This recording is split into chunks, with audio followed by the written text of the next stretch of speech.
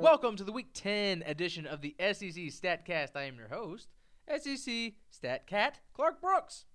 How's everyone doing today? Better late than never. We're going to roll this out for a Saturday morning release, so hopefully you can listen to this right before game day and get all your statistical needs around the SEC. Not particularly the best against the spread or record last week, following my 6-2 record the week prior, but that's the type of stuff that happens sometimes in the great game of college football. But I had some really stupid picks, no doubt, in retrospect. But either way, Georgia covered. They were the surest thing of the week, and might as well start with the Bulldogs. Like all the other StatCasts, we're going to review all the Week 9 games with some of their X and O strategies, some stat takeaways, and then hit into the Week 10 games, and then finally my predictions. No breakout B block this week. Just doing the straight stats for the good people. So, like I said, we're going to start with Georgia. They won handedly, but 0 points on the first 3 drives. We know if excellence is what this team is striving for, that's not necessarily the start you like to see. They did like to establish the tackle counter early. So again, this was a look that Florida defensively has really struggled defending the last month or so, so not particularly great. So after their first 5 drives, they only had a 42% success rate with a 5.1 yards per play. Just not going to take it. But then they get the back-to-back short fields because of the defense and and the touchdown, and boom, middle late advantage Bulldogs. So the first interception followed an interesting double post leak play. So very interesting design out of 12 personnel. Speaking of 12 personnel, having a lot of tight ends on the field, guys, 2/3 of Georgia's yards occurred from 12 or 13 personnel in this game. And, I mentioned the tackle counter and how Florida's, been pretty bad about defending it well. All 5 of them run out of those sets were successful, and they averaged 15 yards per pop. So I think that was a great sign of success from Georgia there, to say the least. So obviously in the second half, they were able to just lean on some of their bread and butter dive stuff. They did some more tackle counter, some off tackles, play action boots were seen. But the point of leading into that leak play, I went off on a tangent there. Forgive me, the overall point. That double post leak play, it preceded a look that Georgia has been specifically just shredding people with. It's not necessarily run at a high volume, but when it does get targeted, it usually does generate nice yardage. So coming into this game, they were 10 of 13 for 338 yards and 5 touchdowns and an interception, targeting the wheelie switch. Of course, I've mentioned this on a few other episodes before, but generally speaking, it has been nothing but great gains for this offense. So, but unfortunately, it was a predetermined throw from Bennett, and it was intercepted along the right sideline. So, oh well. And then the second interception, they faked their duo concept, a jab duo concept, and they tried to do a basic divide concept. It was not necessarily open, and yeah, there you go. 2-man route, not necessarily anything fancy. So Georgia just basically, did what they have been doing in second halves, is just playing bully ball and, taking prudent shots when necessary. Of course, Stetson Bennett leaves a little bit to be desired now at this point in the season. We have a decent sample size, but we'll talk about him later. So about Florida. Yeah, I get the decision of wanting to start Anthony Richardson. I was on board with that, but, obviously his first starting assignment was a really, really tough one. So in the first half, he didn't log a single explosive completion. 31.6 of his passes were uncatchable. 10.5 were interceptable. Over a quarter of his dropbacks experienced pressure, or at least a quarter of his attempts experienced pressure. That excludes actual sacks. And he had a very, let's just say, forgettable 45.7 depth-adjusted accuracy. So he did not pass his first test. Of course, he had 2 straight interceptions. And he did have a deep drop, sure, But just overall, it was not necessarily a wowing performance, and it has affected his standings within the SEC. He's not particularly special there. So Florida, they did a lot of stuff what they've had been leaning on the past few weeks, particularly in the second half. But they did, curl flats a lot, a different versions of curl flats. Quarterback runs. They did some bash reads that are typical outside zones. Haas juke. So, this was the big play last year when they had actually guys who could win one-on-one for a change. You know what I mean?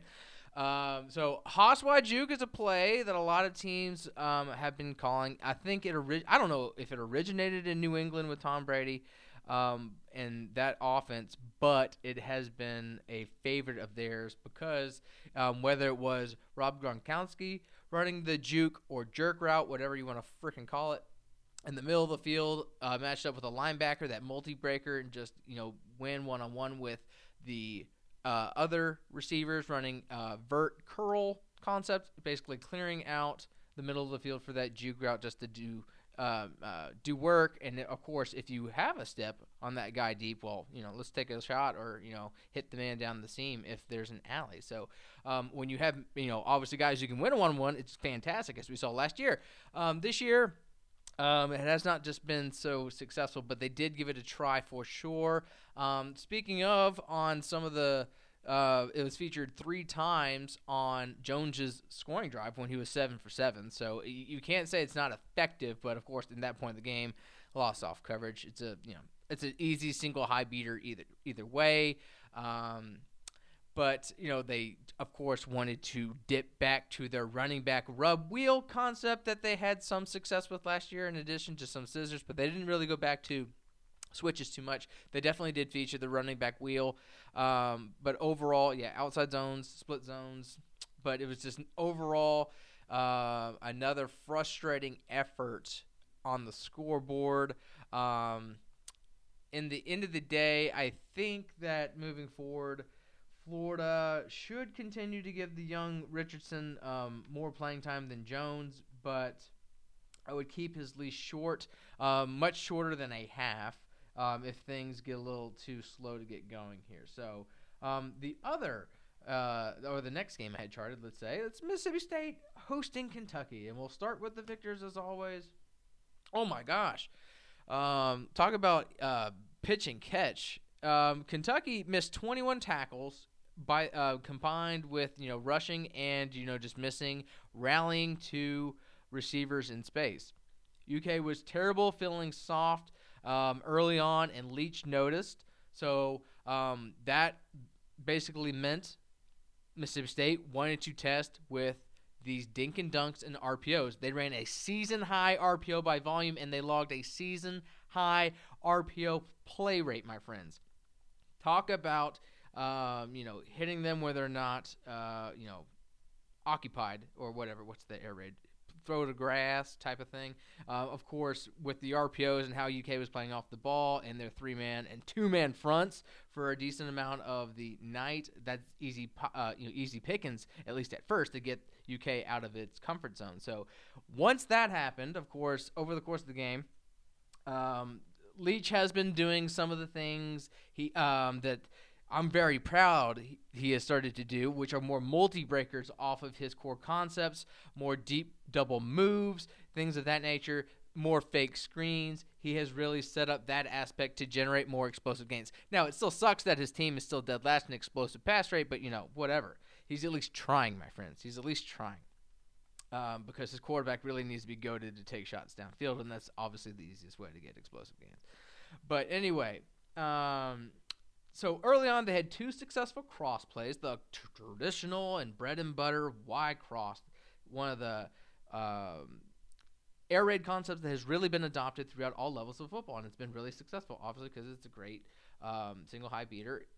If those, let's just say, second-level flank defenders, curl flat defenders are looking closer towards the line of scrimmage, like he had been doing with the dinks and the dunks and whatnot, then you can just throw over their heads with a simple crossing route. So it begat 2 explosive completions and an explosive touchdown. It was also on that unreviewed /drop touchdown play in the second half. Of course, that was a big momentum swing type of play. I mean, it looked like it might have been dropped, but all scoring plays are supposed to be reviewed, and that was not. So very interesting move. Another interesting decision from the SEC officials this year, but either way. And later in the game, it drew a very clear and key defensive pass interference on a 3rd and 4 in the fourth quarter, and it was a very key type of play. It was 5 for 5, and if you're including checkdowns as well, an additional 2 for 2. So a very effective concept against the Wildcats, and it helped set up Skipper, which of course in the Steve Sarkisian language. Sorry for the vernaculars I'm dropping on you here with the nomenclature, but I find that stuff is just really kind of fascinating. How one thing can be called one thing from one staff to the next. It's really interesting language, football at times. But in our vernacular, it's called the skipper sail. But it really does set up that bend. It's a bend back cross play. So like I just mentioned, how cross was just so freaking effective. 5 for 5, actually targeting the concept outright. Well, this is where that crosser bends back towards where he came from. So it's a little bit of like a hitchhiker's thumb. I guess that's where you get that route concept name from Sarkisian or whatever. My thumbs go like straight up. So at first when I called thumb, I'm like, that's a really odd thing to call that. But after thinking about it, it's pretty obvious why it's called that. But either way, once UK was in single high, they just could not really tackle in space despite having enough bodies in the vicinities. And once they were just looking closer to the line of scrimmage, they were just thrown completely over their head. So even though the run, a lot of people thought, oh, Kentucky really struggled against the run. Well, not really. They held Mississippi State to a 1.3 yards before contact average and a 35.3% success rate. They had 5 negative carries, TFLs, and 9 of the 31 carries had contact behind the line of scrimmage. So UK held its own up front, but it's just some situational battles were more important than others. So speaking of Rogers' 3 incompletions, he only had 3 freaking incompletions all night, throwing nearly 40 freaking passes. So the first one was a drop, and then the second one was a contested breakup. So that was a true 50-50 ball, but then the third one was just like a dropped interception. It was like a thrown up ball, and this was a key swing in the game because the very next play, that player on Kentucky, he had a horse collar tackle, and it sets up Mississippi State for a scoring opportunity. So just really bad execution from Kentucky, and overall from Mississippi State, it really does pad their completion and accuracy numbers overall. So even though they lost the first quarter 0-10, they rallied to score 31-7 after that because, again, Kentucky just could not tackle in space. So on to Kentucky. So their starting running back problem last few weeks, despite coming off a bye week, he looks not right, my friend. So I don't know exactly what it is. It's not disclosed exactly what it is. Of course, Mark Stoops has been very honest this week about how his star running back has not been at full health the past 2 games because he has not been able to practice the full weeks the past 2 games. Of course, when you're sitting on your couch in your little bubble and you're watching games from afar and you're wondering, well, gosh, why isn't the SEC's rushing leader starting the last 2 games? And I'm including the Georgia game. Let's not forget, this guy came off the bench. Chris Rodriguez came off the bench in the Georgia game. So something has been missed even then.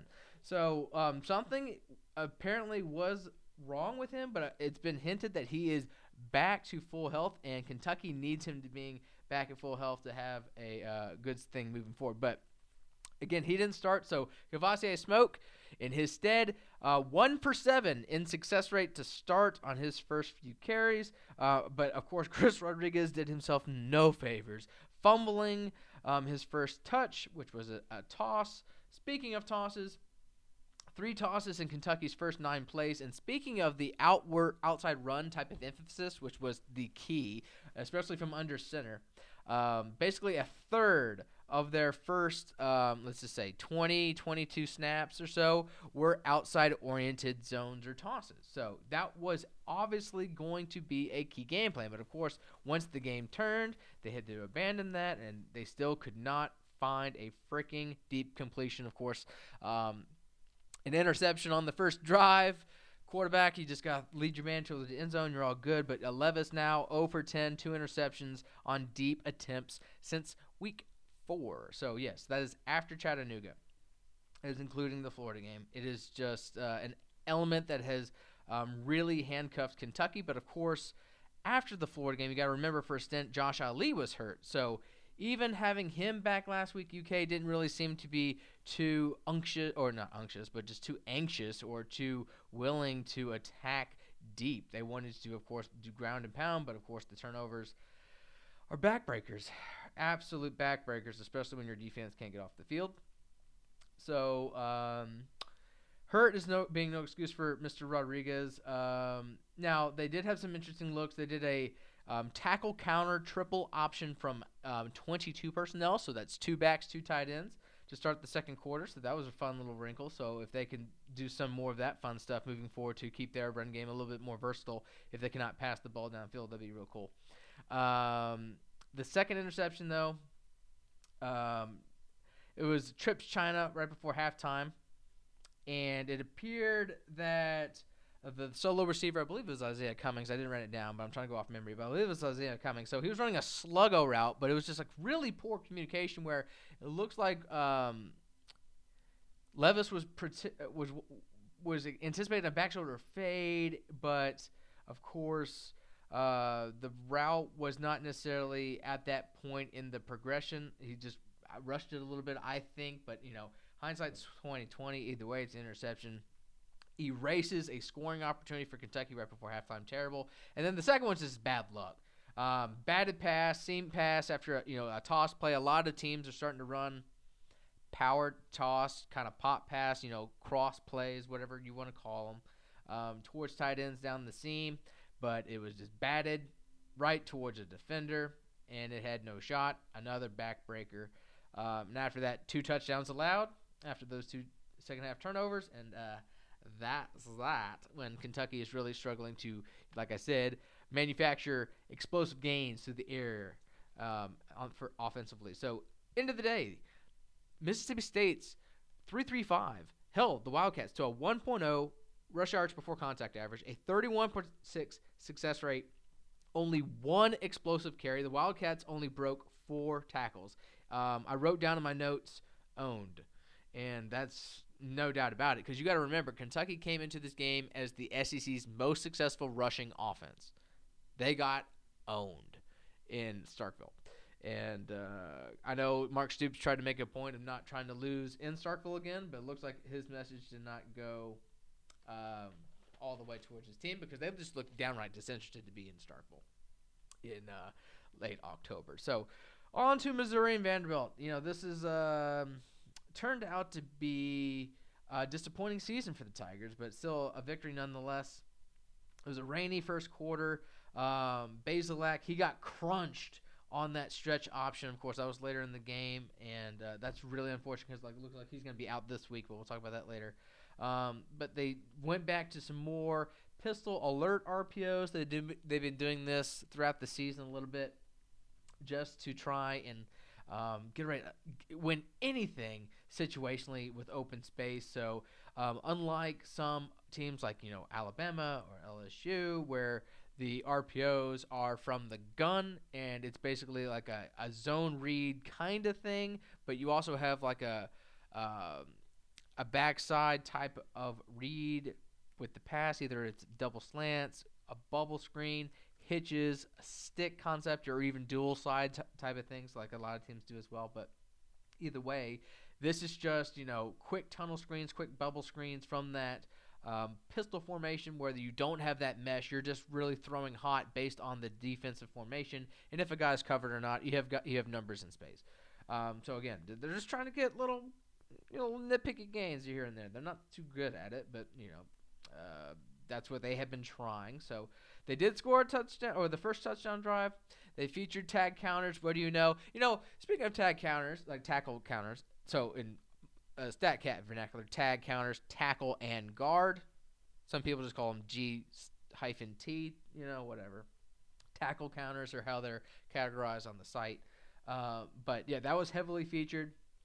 They tried the double post wheel. I mean, I'm telling you, man, like a lot of teams are loving this double post wheel thing. It's becoming a lot of favorites for a lot of teams, particularly in the red zone or in opponent's territory. But that was checked down. They had to check down on that play. It was well covered. So orbit plus outside zone on the touchdown. So Auburn did some of this stuff. So they're using some motion to gain an additional hat towards the play side. And, of course, he has a little bit momentum so he can hit somebody or seal somebody on a block. And if it's an outside zone or something, that's a really nice little tactic to facilitate winning on the edge. So that's what happened on the first outside zone. Of course, Missouri, you know them. They're going to hammer their freaking outside zone, and boy, did they ever. It was a big day for Tyler Beatty. His first 2 touchdowns were untouched. They were 13-plus yards from the outside zones, and they're all from the same formation. All of the key outside zones were from the key formation. So in our vernacular, it is basically we do a lot of colors for tight end or a Y-based formations. So our sniffer formations, if you want to call them that, where you have like a tight end lined up either in the B gap or a little bit behind the tackle in the backfield, where he's not on the line per se. He's in, he's acting a little bit like a fullback, a little bit like a tight end. He's he's a halfie there. So in those formations where they had that with the twins away, again, 2 13-plus outside zone touchdowns. Then he had a 45-yarder and then his 73-yarder. So fantastic formation and execution from the outside zone, particularly out of that set. Outside zone was 25% of calls and 42% of yards. It dominated the production. The passing success rate was okay, 48.3% on the day, but it was nothing sexy whatsoever. It was like last year's pass patterns where it was a lot of horizontal type of attacking things, really not really throwing the ball vertically. So at the end of the day, 5 checkdowns, then 3 play-action boots, 2 screens, 2 vertical out routes, 2 isolated out routes, and 2 spacing concepts. So the Hail Mary before halftime changed, I think, absolutely the momentum and the trajectory of the game. It gave them the lead at halftime and really did, salvage a kind of lackluster first half there. So the second quarter was mostly their base offense with the spacing and outside zone stuff after that tag counter stuff was seen early on. They kind of really did fall back on what worked, and that's just their base offense against someone like Vanderbilt. So pretty boring game overall. Of course, again, Bazelak's hurt moving forward, so we're going to keep an eye on how long he'll be out. So I don't know if it's been announced if it's going to be Macon or Cook, but it looks like it's going to be Macon based on who got the snaps at the end of the game last week. So Vanderbilt. Oh, yeah, okay. Mike Wright, he is not a good passer, but his athleticism is tantalizing, and even though he is, obviously not accurate or effective throwing the football or through that current attack, he obviously had 2 electric runs. The stretch option was a big stretch option, and the speed options were very nice, early wrinkles. Like they didn't save them. They really did attack them early, and they really did want to attack Missouri's perimeter run defense with nub formations a little bit from the first little bit. So the draw RPO, it's a classic one where you have that slice concept. Like I said, the vertical out routes on both sides of the formation. You're pulling those linebackers out, and you're really maximizing your remaining numbers in the box potentially if, it all goes as planned. And, of course, they don't. You have an easy, pitch and catch for 6-8 yards outside the numbers. So nothing too crazy. Spacing, Haas, curl flats like we talked about earlier, but without the juke. The corners, smash concept. And that was just overly because they really hammered those looks on their 2-minute offense, and they got a lot of reps on those 2 drives to end the second quarter.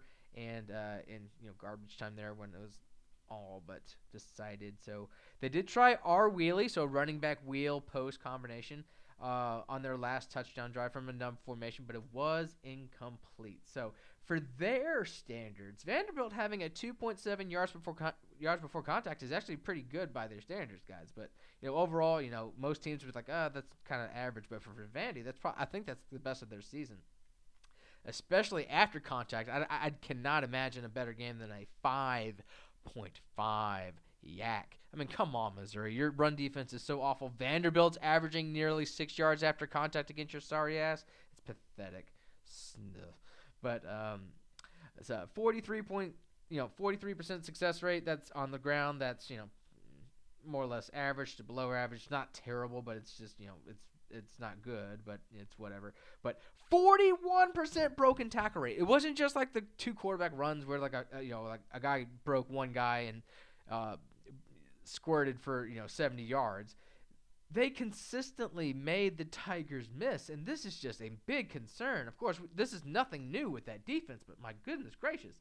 139 of Wright's 157 design yards were on those 2 splash plays. So, well, Vanderbilt did have some inflated numbers because of that.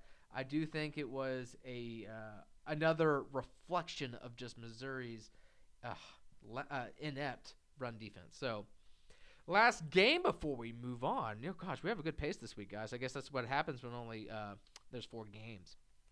So, Auburn and Ole Miss. This was a good game from Mr. Bo Nix. So, we'll talk about Bo Nix in a second here.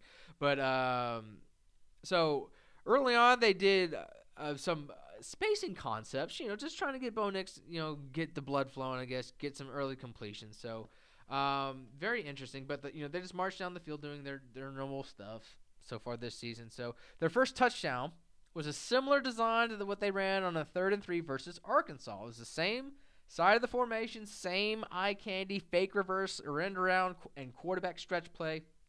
A little bit of a pin pull if you want to be a little technical on it, but I'm going to categorize it as a quarterback stretch.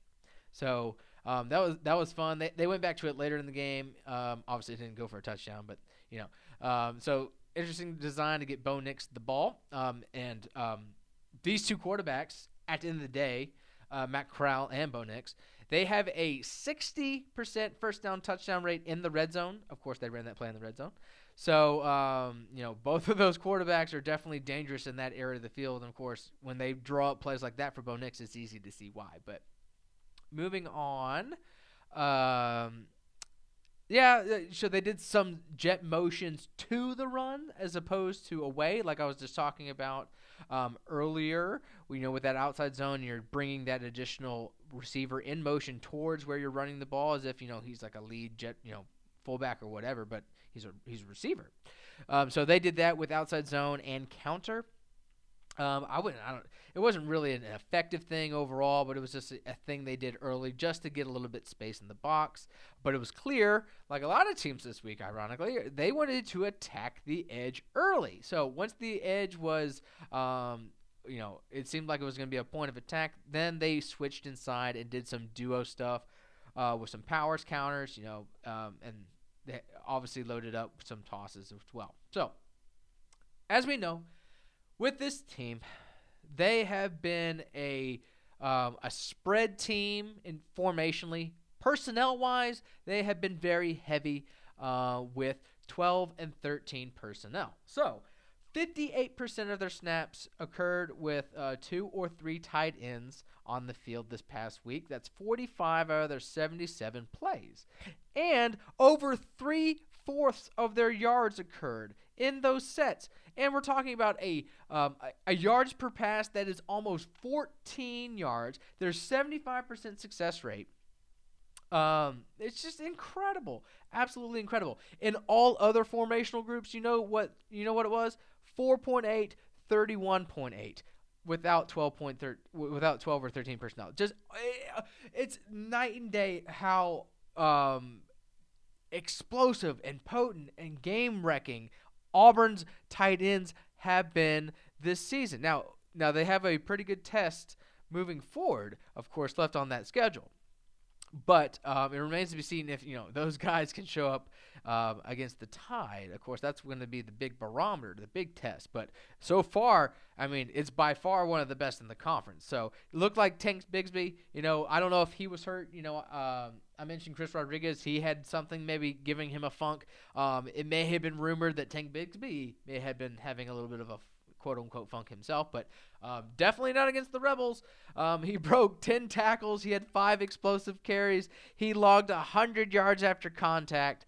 So, yeah, he was the bell cow that he is used to being. Mr. Hunter's efficiency the last couple of weeks, however, have just, obviously taking a big smack to the face.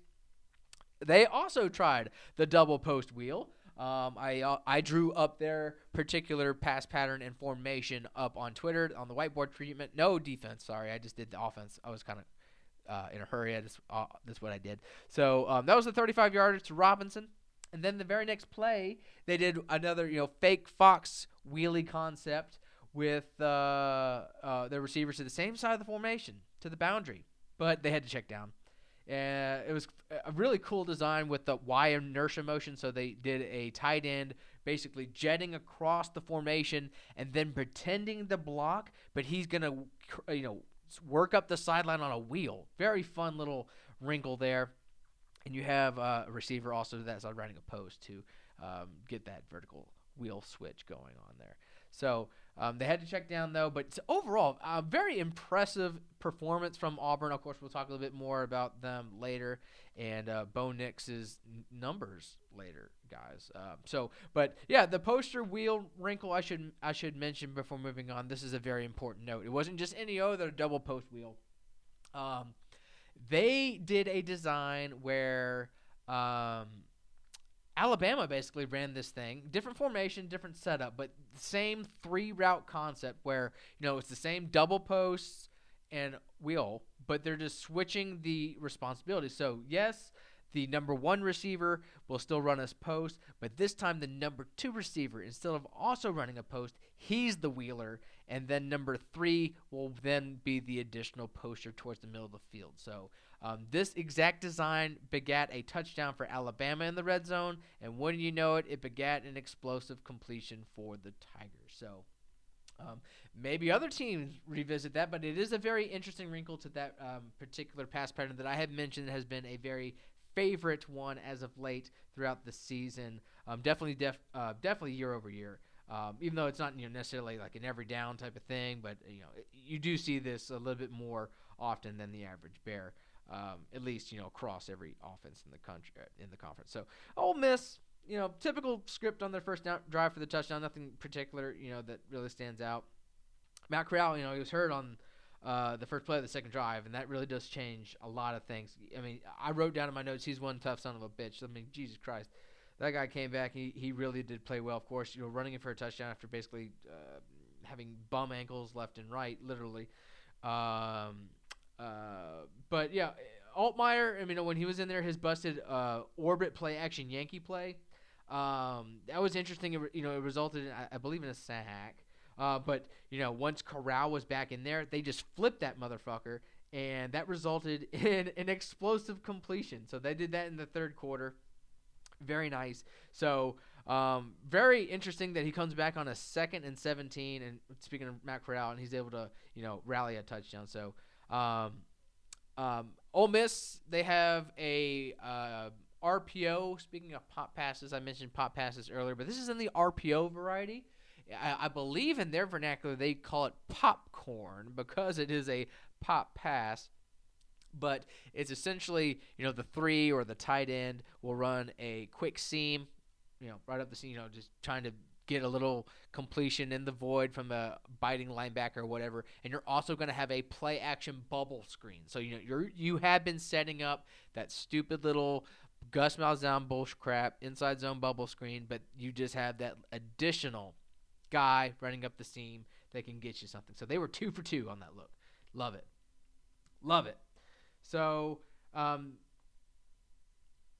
notes are all over the place. Forgive me here. So yeah, they dives from the pistol. So, this is usually an inside zone team. They do some gap stuff like all teams. They have, a lot of counters, inserts, stuff like that.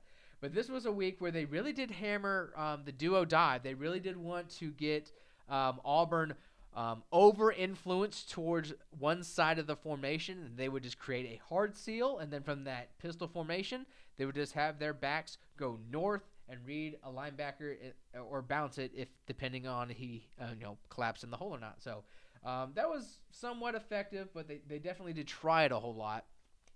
They also did try to set up through dive and inside zones some Y flat RPOs. The tight end is just running a quick little flat route, very akin to that bubble screen type of thing. This was run on that failed 4th down in the second half after the muffed punt. So it was seeing a decent amount. It was from that bunch formation, that little bunch set that a lot of people are like the running said duo dive from these days. So they did try Fox wheelie designs from those using that Y flat type of action, but both failed situationally. So that's not particularly what you'd like to see. It's really just tough when you're down 11 at halftime. But you had 3 failed drives to start the second half, so you had your opportunities. They just could not get it done with all the nicks and bumps and just miscues, despite the grit and the heart to make it competitive somewhat. So they just way too many missed opportunities, stalling an Auburn opportunity. So the late interception. A lot of people, especially Spencer Hall, have been giving him crap, saying like, "Gosh, that is like Superman multi-confidence type of throw, like a big cojones. That is Major League 2 walking around with big old marbles type of attitude." And of course, it was undercut by a defender very easily. So, he thought he could drive a ball 30 yards. I measured. It was 30 yards from launch from where he threw the ball to his target. It was a play-action waggle concept. It was a flood, and once floods, if they're not open initially, the defense can recover. Especially if you're in the end zone, you just have less windows. So maybe if it was higher or maybe if it was a tad more, I don't know. It was very risky either way. But, yeah, Matt Corral, he's a gung-ho quarterback. But, strangely, very little interceptions so far, despite his overly aggressive style, and despite that overly aggressive style perception, this offense's explosiveness continues to dwindle. So, how about that? Gosh, that was only 35 or so minutes on week 9. How about week 10? What's that gonna have for us? I'm gonna try and keep it brief. Come on, guys. We got game day to watch. We got to place our bets. You know what I mean? We got to get to going here. So all of our stats this week are going to be from SEC play numbers, all snaps. We're not going to exclude garbage time numbers. So this will standardize a lot of things for a lot of teams, even though, it's very helpful to isolate out garbage time snaps. I think SEC snaps, just in general, we should just see the whole picture here. So first game, it's going to be a nooner, Missouri and Georgia. Yeah, this is going to be an ass-kicking. Like I said, Bazelak's going to be out. We don't know who's exactly going to start, but it's not going to matter. It's a high 30-point spread. Georgia is very, very strong. Speaking of, let's just go ahead and spit out their offense and defensive stats that they're very good in, so just so we can get this out of the way. Buckle in, guys. Okay, so in SEC play, they have the top yards per play, success rate, negative play rate, explosive play rate, lowest havoc play rate allowed, the best points per play, touchdown rate, and scoring drive rate. Defensively, I'm just kidding. We all know they're good. They basically lead in everything. But the thing that really does jump off their page with the defense is the 56% 3-and-out rate in SEC play. My gosh. That is just incredible. And then, less than an eighth of their defensive drives have allowed points. They're holding people. As we know, they're defending the modern spread better than basically anybody. It's a very interesting approach to resource allocation, essentially. So it's creeper alignments, simulated pressures, whatever you want to call it, defensive play action. I'm an offensive guy. That's how I see it. They're pretending to show us something, but really going to try and do something else. Of course, that type of idea is really nothing new, but how you position your guys and how you have certain techniques is certainly a hindrance to the modern spread. So it allows them to have two deep shells, and it can disguise their coverages no matter what.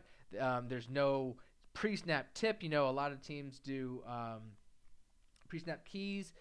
They can, tell from single high or too high to single high pre-snap, but this is a much more disguised-based style where it doesn't necessarily give it away until the ball is snapped.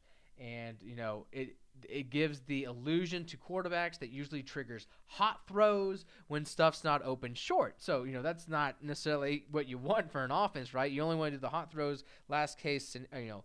That's only in case of emergency, break glass, not as, the thing you have to throw when it's not necessarily open. So the deep stuff is potentially opened against this defense, but no one's necessarily had the time to pressure them because their front is just so dominant, as we all know. I mean, they have a 9.4% sack rate, and they're holding teams to a 1.3 yards before contact. My goodness gracious, great balls of fire. So yeah, Georgia presently is the only team in SEC play to have a plus 50% success rate and a below 25% havoc rate. So they are the only team that has been able to do particularly well in the SEC play so far. So, a few weeks ago we had a few other teams over 50%, but here we are in November, and the Bulldogs, of course, matching their standings, are number one in that regard. So they're also first in touchdown rate, scoring drive rate, all that other stuff, like I said. But the things that are kind of, I wouldn't say red flags, but something to keep an eye on. They have a middling rushing success rate and explosive run rate.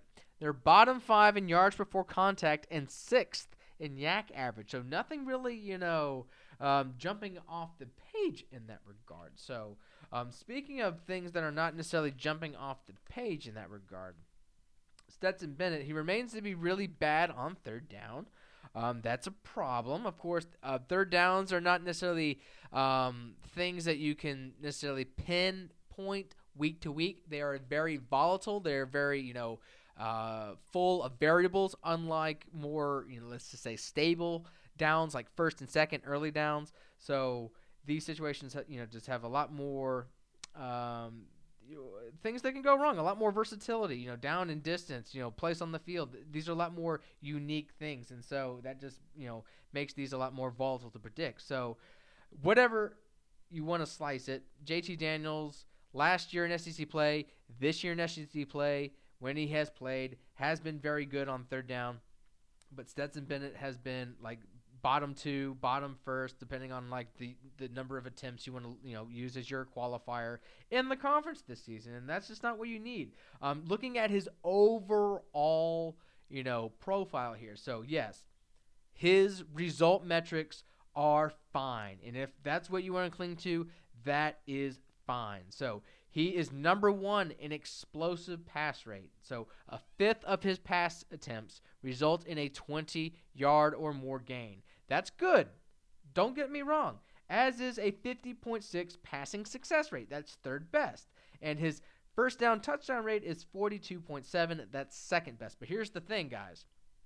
Some of his process metrics are very, very forgettable, middling, lackluster, vanilla. It looks like there's some opportunity cost here. So his 8th in completion percentage in SEC play, 10th in accuracy percentage, 7th in depth adjusted, and 10th in interceptable and uncatchable pass rate. So almost a fifth of his passes are uncatchable. That's almost as much as his explosive passes, and almost 8% of his passes are interceptable and turnover worthy. So that's not sustainable. Even though as great as Georgia's defense is, you do not want to put them in that position too much, do you?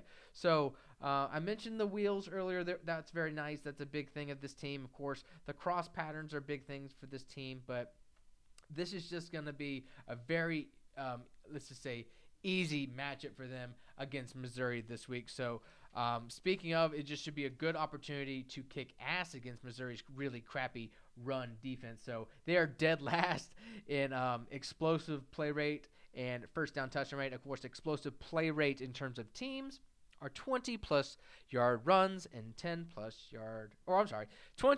yard passes and 10-plus yard runs. Easy for me to say. So, so basically 40% are a new set of downs or a touchdown, and 1 out of 6 plays are either explosive gain. They're second to last in success rate, down to down success rate. The one good thing they have, they're top 4 in sack rate, but too bad, Georgia's one of the best at preventing those such things. So it's not necessarily a good matchup for them. So they're bottom 5 in tackle for loss. They're bottom 2 in pressure rate and havoc rate. So it just looks like it's going to be a matchup where Georgia's just going to manhandle them without a doubt. So I haven't seen the spread on that. Again, then we're gonna do that like we did last week. I'm gonna go at it blind, and then we're gonna do our pick. But I mean, it's gonna probably be Georgia no matter what. So even though both of these offenses do a decent amount of offensive movement, we know Missouri's just obviously been a lot more muted. So so Missouri's going to come in with the lowest 3-and-out rate. They've only had 4 3-and-outs in SEC play.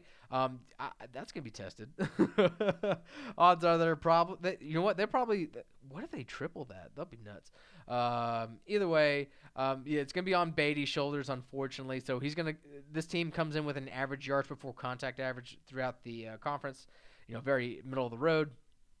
Beatty is the top zone back by volume. He has the second most yards off of screens and RPOs. He has the third most broken tackles versus SEC opponents.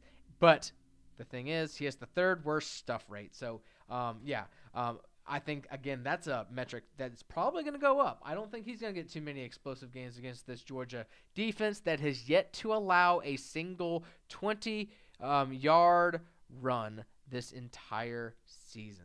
So not even in SEC play this entire season. So, yeah, this should be an easy one for Georgia. So on to Liberty. Yeah, I hate those fucking commercials. I don't know about you guys. I hate them. So, yeah, I do judge some ads. Some are better than others, and I don't like those campaigns. But it's a very effective jingle. It gets stuck in your head, no doubt. So, Liberty at Ole Miss. So, it's going to be Hugh Freeze. So, this offense is basically what he was running at Ole Miss. It's a little tweaks, but, it's a decent amount of 12 personnel. It's vertical, power quarterback read sometimes, RPO-based, obviously. So, really does want to maximize Malik Willis' skill set. He's coming in as the leading passer and rusher. He has 30 total touchdowns. 21 of those are passing, and he has 9 interceptions. So that's the red flag right there for Ole Miss, right? That's your area of opportunity if your homeboy is coming in averaging an interception every game. But the thing is, Liberty, even though this is not an opponent-adjusted metric, they come in 7th in the nation in EPA play per margin. They're both top 20 in run and pass offense. They're better through the air on defense, but defensively overall, they're 32nd. So they're a lot better in the EPA because, like I said, it's not opponent adjusted. In the SP+, which is, they are 36th in the SP+, 33 offensively, 43rd on defense. So, they're a good, not great team on paper. But again, when you have a playmaker like Malik Willis and you have a defense like Ole Miss's that is kind of iffy, you don't know what to expect, especially if your offense is still not necessarily at full strength. Ely has not looked like himself the last few weeks. Corral is obviously banged up. Drummond looks a little banged up. Of course, Mingo hasn't been able to be on the field, and it's obviously hurt this offense's explosiveness. So Ole Miss themselves, before I forget about talking about their SP+, since this is the only matchup that really I care to mention that just because, we don't have per conference numbers. Ole Miss right now, still, even despite the lack of explosiveness, they're still the 5th best offense in the SP+ right now. But the defense is 59th. So, again, that's the area of opportunity for Liberty is to really let Malik Davis to TCOB, as they say, take care of business. So, 21st overall in the SP+. But Corral, he's a big reason why that is the 5th best. Even though he is hurt, he is one of the SEC's most efficient rushers. So if you saw the stat blast this week, his name kept popping up a lot. I already mentioned he's one of the SEC's most efficient red zone threats. So he's one of the best in the second half, both throwing and running. He has the top first down touchdown rate among the quarterbacks in a lot of situations and like facets, if it's power, if it's zone. He's very, very effective in a lot of ways. If you remember a few weeks ago against Tennessee, of course, they were doing a lot of draw plays, and of course that helped inflate his numbers, but he's had other games where he's had to use his wheels, and, he's never been one to not hawk a red zone touchdown, like I mentioned, with his high percentage there. So he's always been kind of a dangerous runner to an extent. So one thing that is interesting, though. So Ole Miss with Lane Kiffin, they like to use some pace. They like to use the run game to set up their pass game. But you know what, guys? Even though Matt Corral is the most voluminous play-action passer in the SEC, he uses play-action at the highest rate, and he has thrown for the most yards off of the tactic, right? Despite that, he's 10th in success rate, and his accuracy is 9th. That doesn't seem like it's a long-term good idea. I mean, the volume's coming, but the efficiency is not there. And like I said, if you're doing play action, you're not getting explosive gains, it's not necessarily a preferable thing. Now, all in all, I like to talk about floor passing. What's a passing floor, Clark? What is a passing floor? So when you are eliminating screens, when you are eliminating RPOs, when you are eliminating pressures, and you are only looking at a quarterback's throws when he's in the pocket in clean and pristine conditions, and you're asking, hey, man, can you go out there and hit your target? Can you just go out there and throw a pass, complete the pattern? Can you do that for us?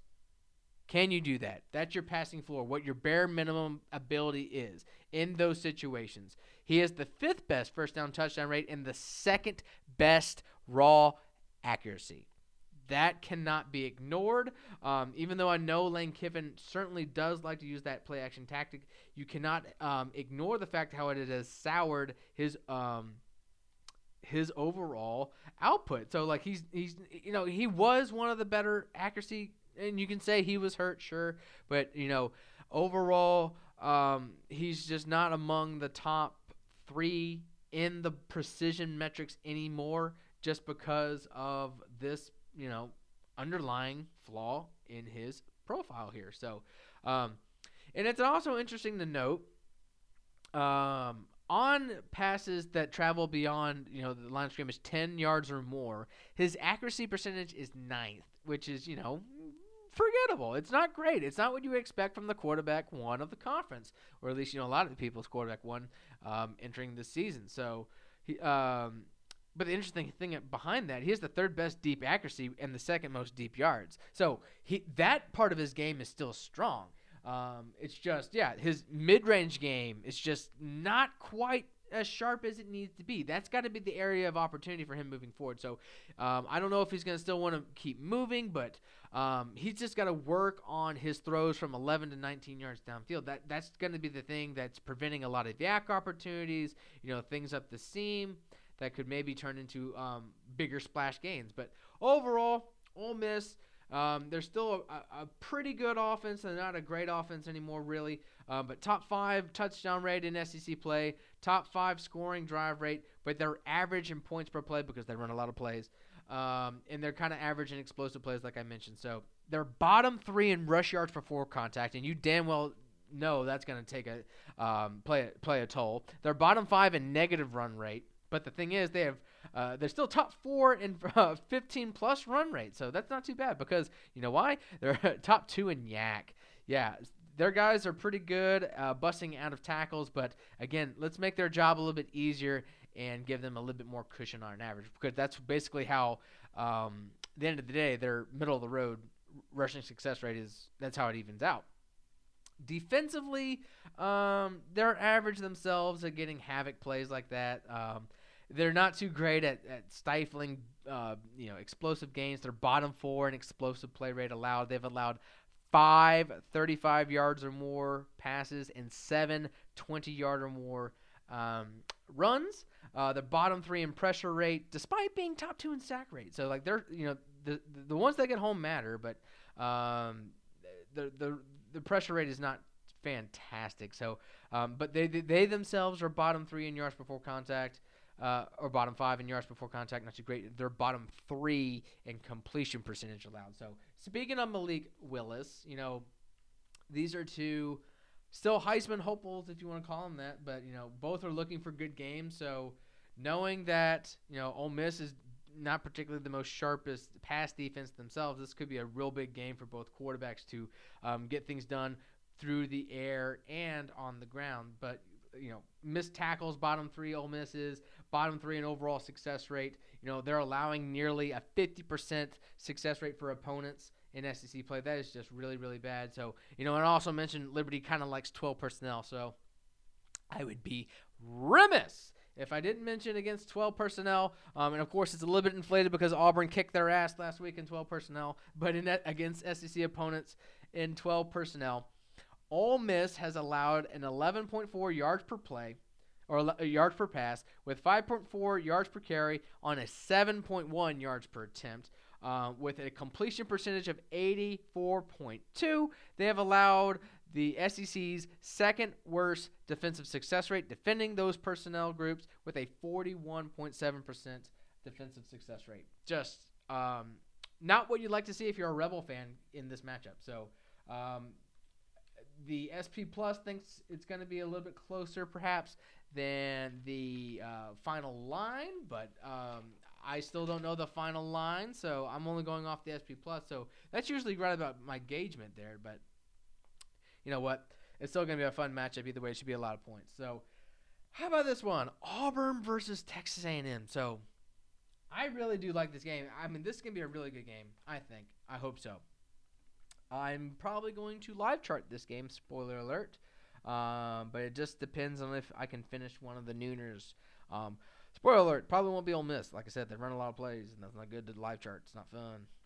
So a lot of people think that, Bo Nix has turned the corner, and it looks like it from afar. I'm not ready to say it. No, sirree. Clark Brooks is not ready to say Bo Nix has fixed all of his flaws.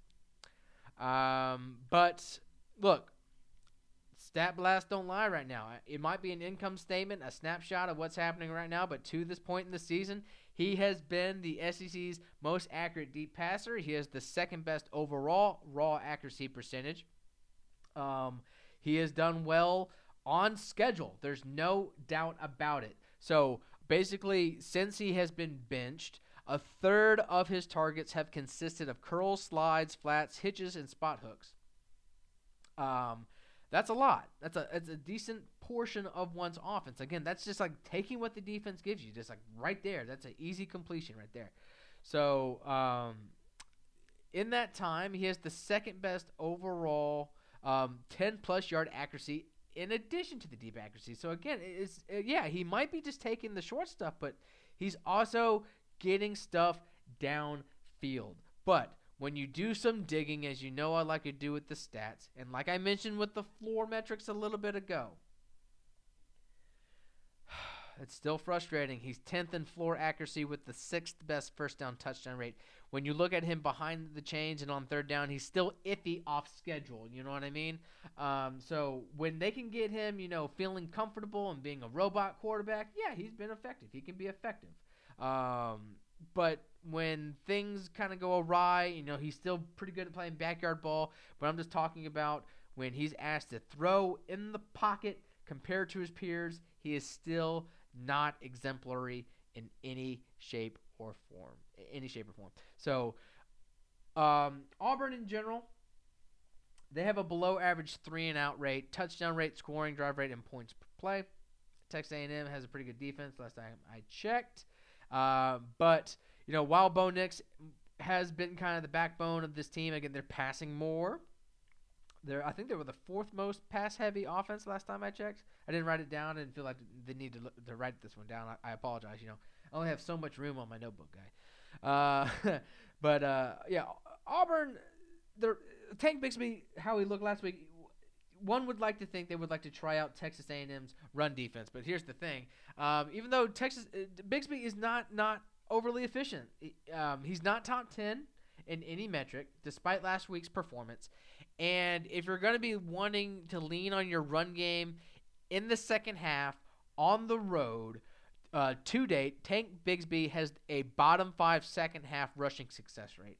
I mentioned Auburn has a below average yards before contact. Their bottom 4 yak average as a team. That's disappointing. Overall, their rushing success rate is bottom 5 itself. So that's not necessarily too auspicious when you're facing a defense like Texas A&M that really kind of specializes in stopping the run. So as good as Georgia's run defense has been this year, Texas A&M's unit has missed fewer tackles on average. They have the best run missed tackle rate in the SEC.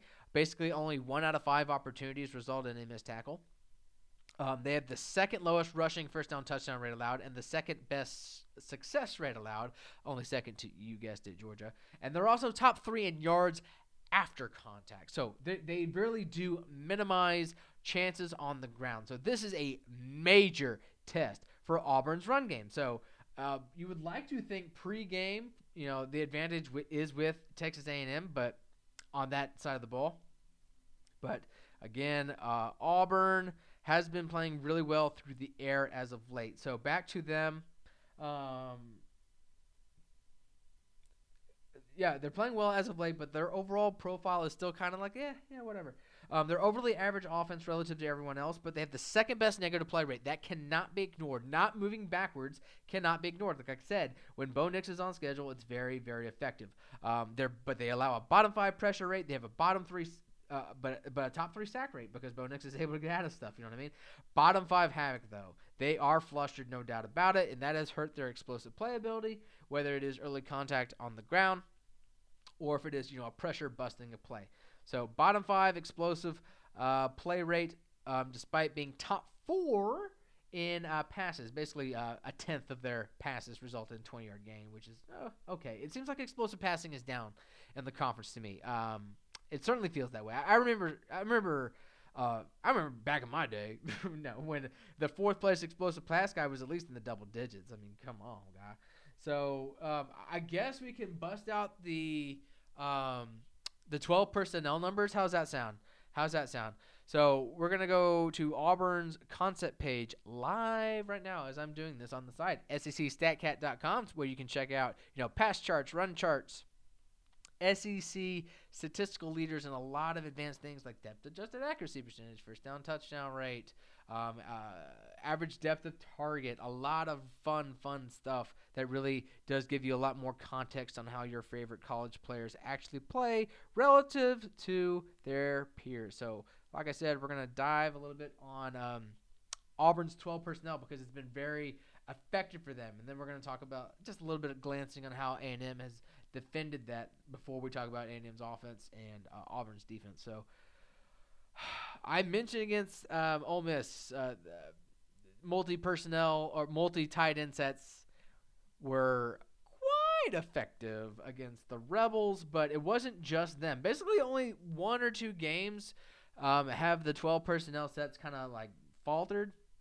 But they did some switching, some tactical changes, and of course they got more reps, they got more comfortable with each other, and the results are pretty good so far. So the run game, it's a lot more explosive overall. 6 yards a carry essentially, 6.07. Success rate is just under 50%, 49.6%. But the passes, 10.6 yards per attempt, 62.2% success rate. So whether their favorite looks out of this, they play action bootlegs, curl flat patterns, some shot plays, quick outs, all curls. Like I said, they're just taking advantage of what the defense is giving them. They're getting matchup opportunities with the personnel opportunities. It's making the defense, focused a little bit more inside, and they're just, getting easy completions outside of the hashes. What can you say? So leading the way have been duos, 26 so far. And then after that, you get, like I said, sweeps and outside zones, 18 and 13 for them. The run game, like I said, it's not overly it's not overly consistent, I should say. It's more explosive based. But that's both aspects for the 12 personnel. So A&M defending the 12 personnel. Guess what, guys? Yeah. Top 5 first down touchdown rate, 31.6. Not too shabby. But the second best success rate with the second best completion percentage. That is going to be a fantastic matchup. Will Texas A&M's defense be able to stop this 12-13 personnel type of unit that Auburn has been unleashing the last month or so, really hammering this year? So overall, A&M is top 3 in first down touchdown rate with the second best success rate, top 4 in tackle for a loss. They're top 2 in big pass rate with a top 5 half rate. So they're a very well-rounded defense. Of course, I already mentioned how good they were defending the run, but Offensively, they're still going to be kind of driven by their run game. Of course, they themselves have had a kind of an up and down run game because of up and down line play. Spiller and Achane, they're very they're very robust in their own right. They're one of the conference's most voluminous rushers. Achane is really good on third down himself. He's one of the best third downs. They're both top 4 in zone yards. They're top 7 in yards after contact. Texas A&M in general, they are the best team after contact in the SEC, 3.3 average, and that's allowed them to have the top yards per carry in the conference. So, or at least in SEC play, I should say. So, while their line has improved, and the last week, really leaning on their run game helped. They now have a top 4 yards before contact at 2.7. After the first month of the season, I would have said you're full of shit because that line was absolutely terrible. But they are bottom 4 in negative play rate, and it's because they haven't been so good preventing pressures. Zach Calzada faces pressure more than any other SEC passer. Basically, 32% of his attempts have experienced duress. That's terrible. And like I mentioned with that negative play rate moving backwards, 50% of his damn chances have occurred behind the chains, and behind the chains he has the 10th worst success rate. And he's not particularly good on third down either. So while he's fine in structure, on time, in rhythm, kind of like Bo Nix, he is just absolutely smacked in the face by the numbers of pressure he faces. So while the run game is fine, you don't necessarily like to lean on yards after contact consistently, but it's nice you have that fallback, especially if the cushion is getting better. Overall, down to down, their success rate and touchdown rate is just average.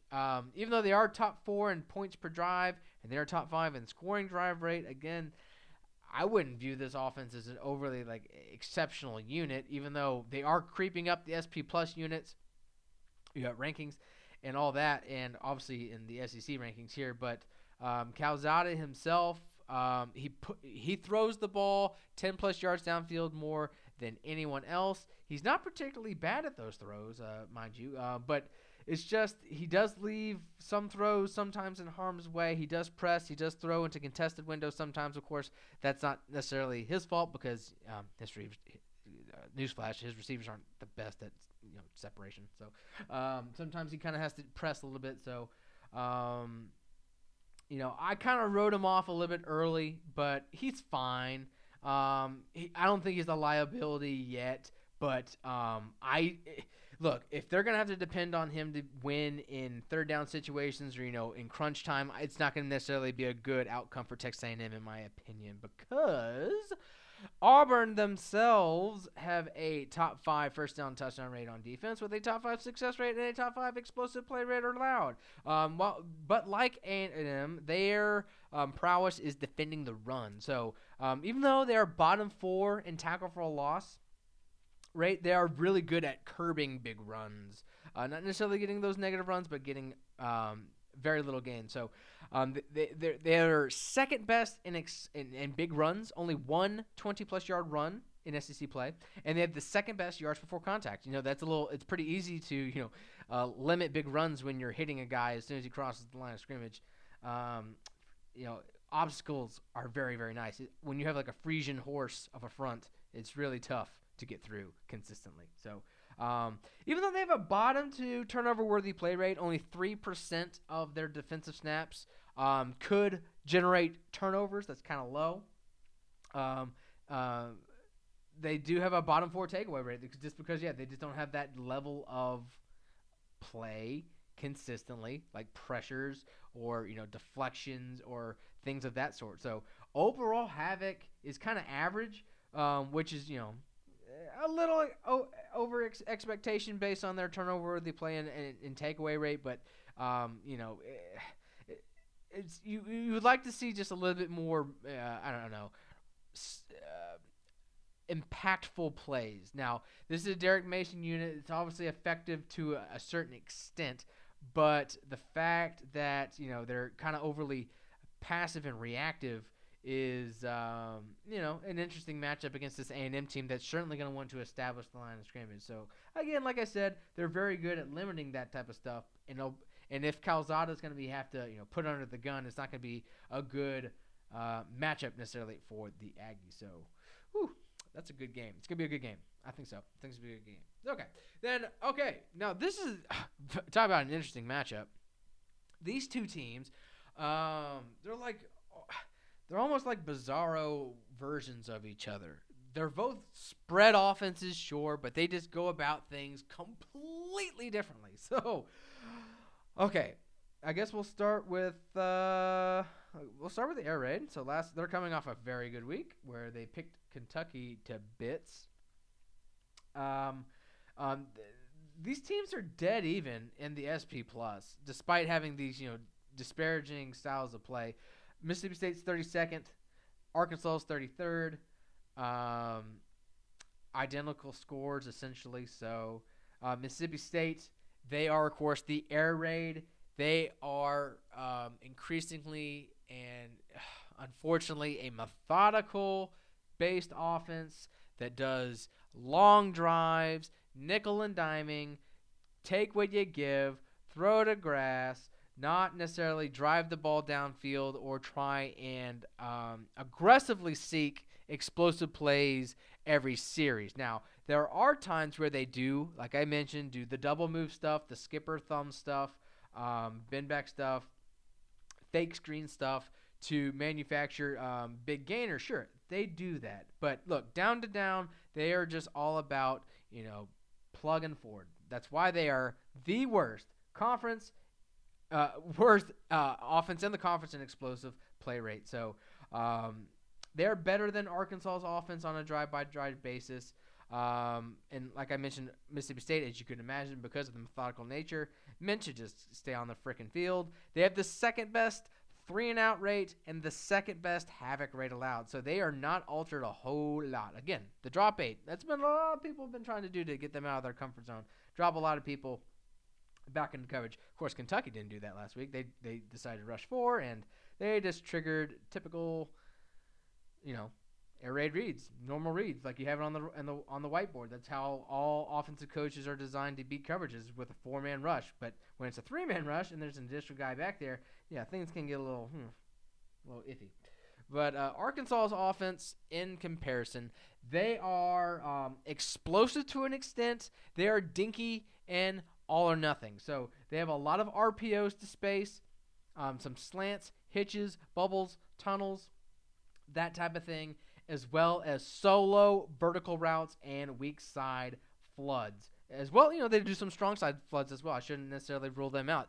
This team calls a dash sail concept, a delayed rollout concept, sail concept, strong side flood, a good amount. So, I should not, rule that out whatsoever. But, they are more explosive. They are less methodical. But they are less prone to scoring. They've had to play Georgia this year, and of course that does skew the numbers some, getting blanked. But they have a bottom 3 scoring drive rate. They have a bottom 4 3-and-out rate. They have a bottom 4 havoc rate allowed. They have a bottom 3 pressure rate allowed, and they have the second worst sack rate allowed. So despite being the second most explosive offense, both things are top 5, pass is 5th, and they have the most explosive rushing offense, and I'll talk about their backfield in a second. But despite that, they have an average rush yards before contact. So, it's an offense that does get some field flippers. It does keep them in ball games. It's just something that, it just leaves a little bit to be desired and leaves areas of opportunity. Kind of like the air raid. It's like, it's kind of – I see why it works, but or at least this version of it. There are – the air raid can still be explosive. Don't say it's dead yet.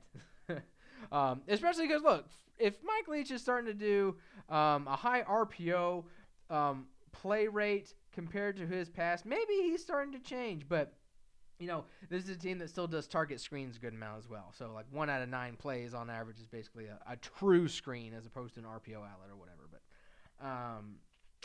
they're completely different approaches. And, of course, that flips over to defense as well.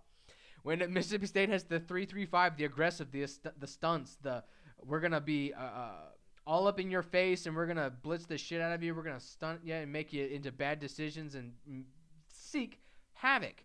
Well, the drop 8 Barry Odom style is like, well, we're just gonna sit back and you're gonna make a mistake sooner or later. Well, as of late, defenses haven't necessarily been making too many mistakes. So, where do we want to pivot? Do you want to talk about that? Sure, let's talk about that. So, we'll talk about Mississippi State's offense. So, Rogers obviously coming off that, I wouldn't say electric, but just, taking what Kentucky gave him type of performance in Lexington last week. So, his accuracy is still near the top of the conference. His structure and decision-making is still strong, so his interceptable pass rate remains kind of low.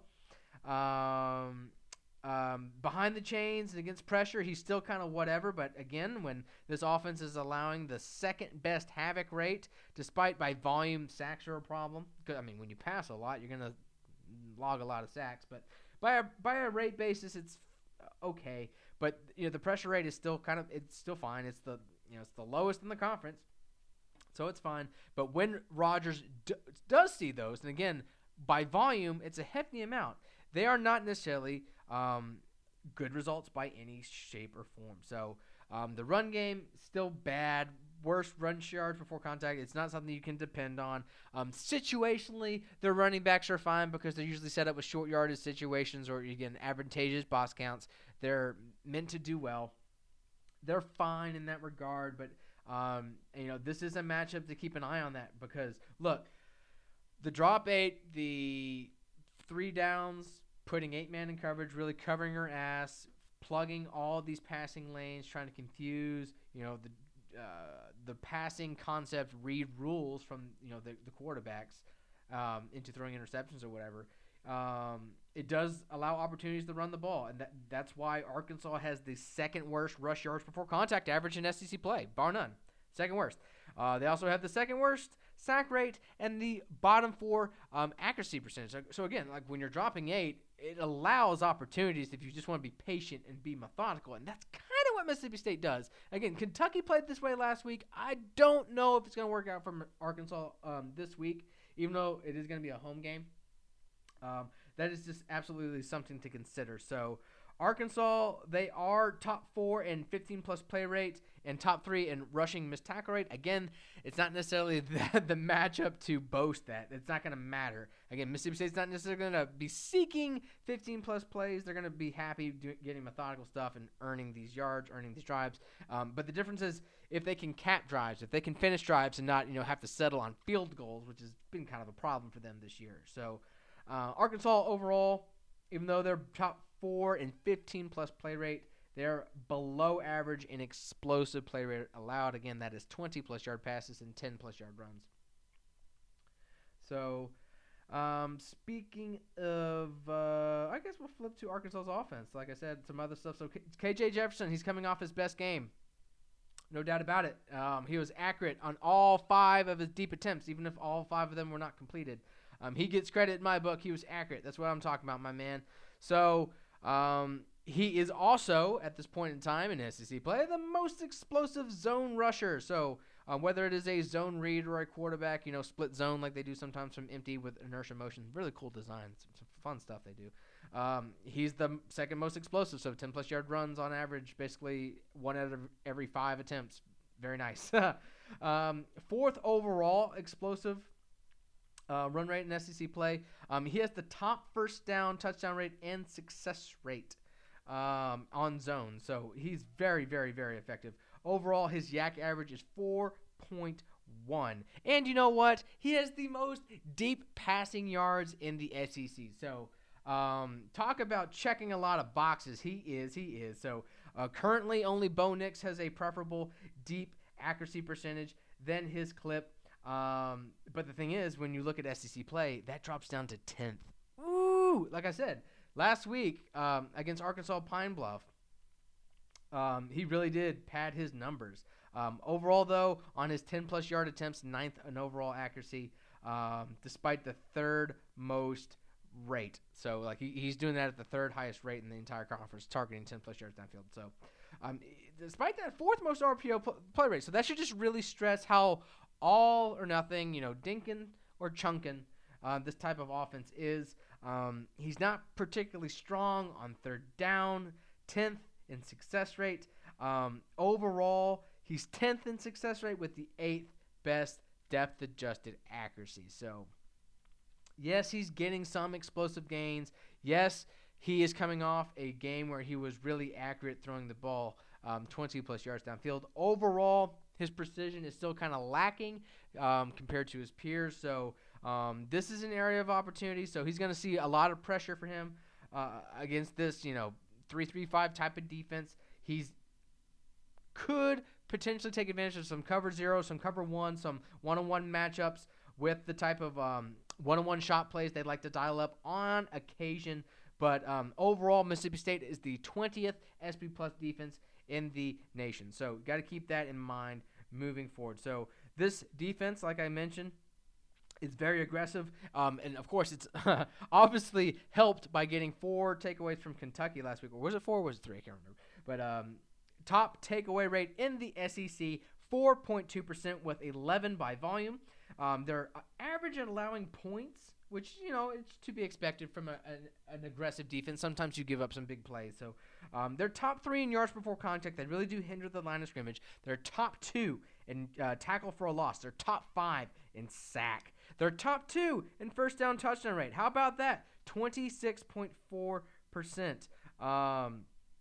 And they're also top 3 in overall success rate. So top 2 in yards per game. So they are a very good defense overall. Do not underestimate the Bulldogs here. And they're fair, but they do miss some tackles on advantage. And like I said, they do allow some explosive plays. So before the Kentucky game, before they faced Kentucky's hapless deep passing offense, they allowed a big, quote-unquote, pass play, so a 35-plus yard or more pass play on 7% of their SEC snaps entering last week's game. Of course, Kentucky, they didn't get any because that's an offense that's really struggling at getting that type of thing. So that has gone down. But playing against Arkansas, of course, an offense that has actually been good and interested in throwing the ball downfield a little bit with some proclivity, that is certainly something to keep in mind paired with that aggressiveness. So, no, I do have notes on this game, but I don't know how much I should talk about it. It's LSU against Alabama. LSU is banged up to hell. Alabama has been playing fairly well. They have the top points per drive in SEC play.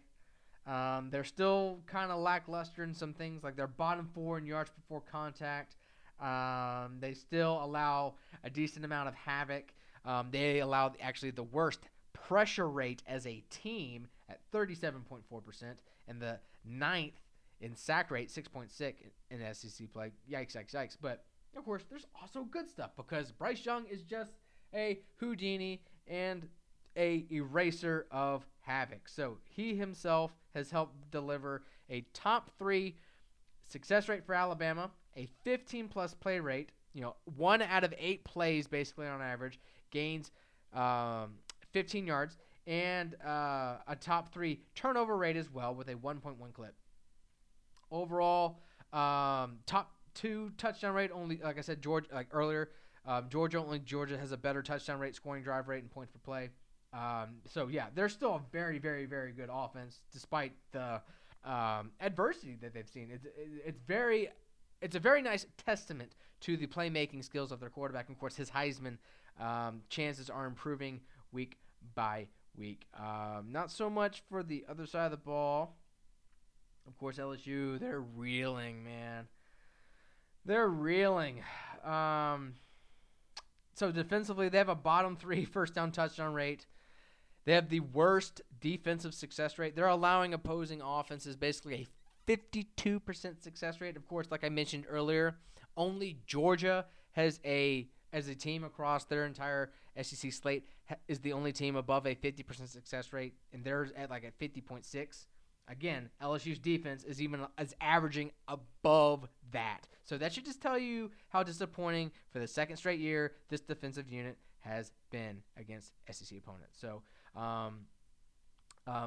the worst tackle for a loss rate, 7.2, not great. Bottom 4 in yards per game, 15-plus play rate. Bottom 5 explosive and touchdown rate allowed. Bottom 2 in accuracy, so teams are just able to pass on them. They're not getting sacked. They're bottom 4 and 3 and outs. They're staying on the drive. It's just not great. It's just not a great thing. It's a really bad matchup, and like I said, they're really banged up. Again, I don't know if there's too much time to spend on this game just because, like I just said, but, we can flip to the offense for the Tigers. The run game has been better. Yeah, okay. TDP, he was on a number of the stat blasts this week, with the rushing stats, so that cannot be ignored. That is absolutely an area, some silver linings, but, looking at the cumulative, it's still whatever. It's still who gives. So LSU is top 5 in yards before contact with an okay 2.6% clip, but they're still bottom 4 in broken play rate, 13.8%. The rushing success rate is now at 50%, but you know what? Oh, well, that's only like tied for 5th or 6th in the conference. It's nothing special. Overall, their success rate is bottom 5 with a bottom 4 sack rate, pressure rate, and a bottom 3 havoc rate. Their scoring drive and explosive play rates are average at best. So it is, again, just a very capped and muted and really not sexy approach from LSU. So it seems like their best games this season or their best drives have been kind of gap schemed, RPO based, at early parts, and then mix in some zones, mix in some play action bootlegs.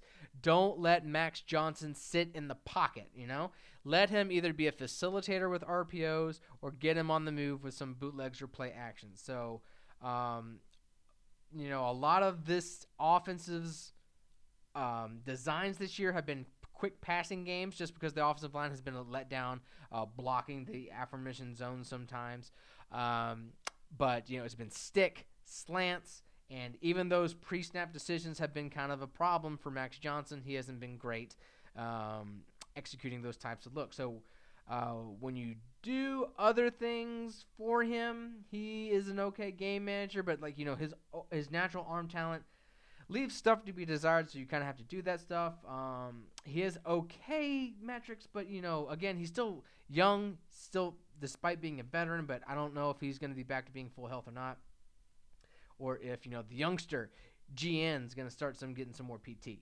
So that offense itself is not particularly great. Looking at Alabama's defense, they have the top tackle for a loss rate. That's not what you'd like to hear if you're a Tiger fan. 11.2% of Alabama's defensive snaps in SEC play have resulted in a loss. They are top 3 in sack rate. They are top 2 in explosive play rate. They are more likely to get a tackle for a loss than allow either a 20-plus yard pass or a 10-plus yard run. Think about that. Now, that's a Nick Saban standard right there if you ask me. So, even though they are average down to down in terms of success rate and they have a middling first down touchdown rate, just that high up in, that natural volatility, those drive killer type of plays are certainly a Saban trait. So they have a top 4 touchdown rate allowed and 3 and out rate allowed. So also, despite being bottom 4 in completion percentage, 2/3 of their conference opponents' passes have been completed. That's undeniable. They're still top 4 in accuracy percentage. They are allowing off-target throws because they are affecting things. They are affecting the pocket, and they are very good. So both defenses have similar missed tackle rates, pressure rates. They're both actually bottom 3 in turnover-worthy play rate allowed. I just mentioned the Saban Havoc stuff. Well, they haven't really led to turnover-worthy plays too much, and they're both kind of average at takeaway rate on the cusp of things. But yeah, this should be tied all the way. My final decision will be seen once I see the line in a little bit. So now, here is a competitive game. I don't know how much we can talk about this one because, as you can tell, I'm kind of losing my voice. So we still have 2 games to get to. So when you talk for an hour and a half uninterrupted, some things kind of falter. So Tennessee and Kentucky. So this is a game preseason. I wrote it. I mentioned it. I said it both privately and publicly that Tennessee should beat Kentucky. It's going to be a bad matchup for Kentucky. Kentucky traditionally is not a team that tackles well in space. Ipso facto, that's exactly what happened last week. When you put someone like Hendon Hooker and Tiyon Evans into the equation, it really does up the ante. Hendon Hooker is coming in with the third most broken tackles in the SEC. He is one of the most explosive rushers, as is Tiyon Evans, and both are some of the most successful not successful, but just more electric rushers in the conference, just like I said, because they're good at getting stuff after contact, making plays in space, and making you use more than one person to bring them down. That's what it's all about, right? So Small himself has been okay. Javonte Payton, he's been a very good player. And someone who's kind of come out under the radar is Cedric Tillman. I looked up and noticed he's been one of the more prolific pass catchers in SEC play, thanks to his receiving traits as of late. So Tennessee is a very up and down type of team, both schematically and statistically. So schematically, of course, they like to do pace. They run 2.78 yards or 2.78 plays per minute. That's a lot. That's allowed them to have the second most yards per game in SEC play at 478. But the high pace does wear out them as well as defenses. And while they do like to do vertical shots when the defense is gassed, or just typical gap schemes, end zone schemes, mixing in a lot of different varieties to keep the defense on their heels in that regard, there is a decent amount of backyard ball, which I said Hooker certainly does excel at doing. But it does beget a decent amount of sacks, 10.1% sack rate, top 4 pressure rate. So when they do bust, they bust badly. So speaking of the goods, they're top 3 in explosive play rate, 16.2% of their plays. They're second in both regards, and they have a 50% success rate running the ball, like a decent amount of other teams. That cannot be ignored. When half of their runs work situationally, it really does help that play action game. And like I said, when you're doing a lot of pace and when you're doing a lot of different backfield action, and you can do a fake insert or something and really collapse the safety and take advantage of a one-on-one guy outside the numbers, well, they're very, very good at doing that. Now that they're not wasting deep passes like they were with Joe Milton. So that has helped them have the top 3 points per drive in the conference, the top 3 touchdown and scoring drive rates as well. But the thing is, with the up and down, it does have some negatives with that sack rate. Like I mentioned, a bottom 2 3-and-out rate. Only Vanderbilt has been more prone to 3-and-outs in SEC play than the Volunteers. I mean, that can't be ignored. So, yes, they have excellent playmakers. I think they are going to match up very, very well with Kentucky. So, speaking of Kentucky, of course, their numbers are kind of skewed a little bit because, of course, they just allowed like fucking 40 completions and like 35 of them were accurate. Little things. They are allowing the worst completion and accuracy percentage in SEC play, so that should be a good thing for Hooker, who is one of the most effective quarterbacks in the conference in both aspects, running and throwing. He's coming along. I think he has the 3rd best accuracy percentage overall. I believe he does. I think he's right after Bo Nix. Thinking off the top of my head, I got a lot of stuff to remember, guys. Forgive me if I space on some things. So, Kentucky's defense overall, it's better scoring than it is like down to down or like doing creative havoc or impactful plays. Even though they have kind of done some more stunts this year, it's still overly passive. It's sitting back. So they're top 5 in touchdown rate. They're top 4 in scoring. Drive rate, just over a third of their conference drives have allowed points. That's pretty good. They're top 5 in preventing teams from getting drives into the red zone. That's pretty good. They're top 4 in yak average. They're preventing the splash stuff. They're making teams earn it. Like I said, they are wanting you to make the mistake as opposed to try and press you into a mistake. They're just trying to sit back and confuse you or get you to misread something. So they have the best big pass rate. They even Georgia is more prone to allowing 35-plus yard passes more than the Wildcats, and they're still top 4 in big run rate. Overall, they have a top 3 explosive play rate allowed, but strangely enough, they're bottom 4 in 15-plus play rate, and overall they're bottom 5 in success rate. So even though they're bottom 2 in takeaway rate, they stay on the field a whole lot. They're better than most at preventing points. So Tennessee, like I just mentioned, pretty good at getting points. So that's certainly going to be put to the test. I think Kentucky's schedule has helped them pad the numbers there. So I think Tennessee's clicking. Of course, they're going to be coming off an off week, and it's going to be looking good for them. So, both defenses have similar 3-and-out rates. They're actually bottom 2. And both have similar touchdown rates allowed, and both are top 4 in YAC. Kentucky's offense, it just has to find explosive plays. And, of course, I always mention, the easiest way to do it is to be good at throwing deep. It's a two-man operation at times. So Levis, again, since week 3, he's over 10 with 2 interceptions on deep passes. His passing floor, when you just judge him from pocket throws, clean, drop back, non-play action throws when he's not pressured.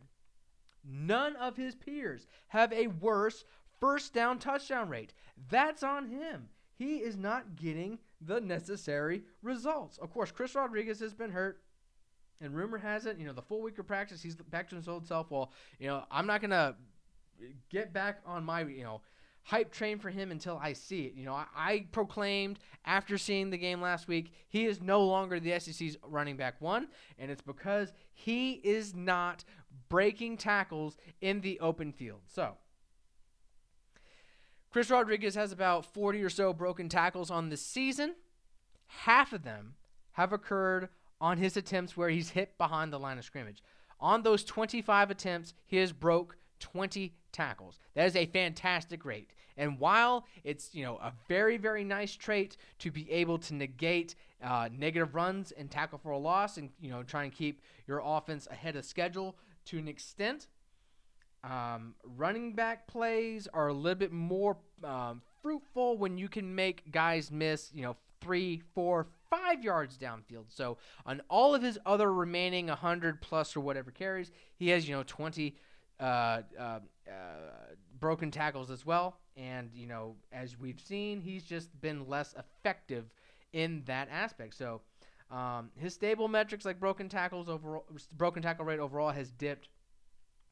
Obviously, we knew he couldn't maintain, a 2/3 success rate, rushing success rate, or a 42% first down touchdown rate. But, he's just not what he was last year because he's just been less of a zealous ball carrier. And, you can blame the deep passing game's woes on missing Ali. Of course, once he was out, it coincided with UK's, proclivity to do more horizontal passing stuff, so empty spacing concepts, sticks concepts, stuff like that, as opposed to the vertical passing game that they had been deploying. Of course, Ali and Robinson, it's a lot easier to attack deep downfield when you have 2 deep threats as opposed to just one, because UK has a very bare receiving core in terms of playmakers outside of those 2. So I was surprised to see Kentucky still has the best rushing success rate in the SEC coming into this week. Despite the last 2 weeks, you wouldn't really think that they would be in the spot, but a 53.2% rushing success rate leads everyone else. So there you go. But yeah, again, dead last in explosive pass rate. They're still top 4 in explosive run rate though. 18.6%, just almost about a sixth of their runs, over their sixth of their runs. They're top 3 in YAC average. They don't move backwards too much. Like, again, props to Rodriguez. He does have that going for him. Top 4 in negative play rate overall. But, yeah, bottom 3 yards per game. Only 333 yards in SEC play and a bottom 5 3-and-out rate. So this offense has absolutely sputtered. And Tennessee's defense overall, so they're pretty good at getting havoc, guys. And as we saw last week, havoc ruled the day against Kentucky.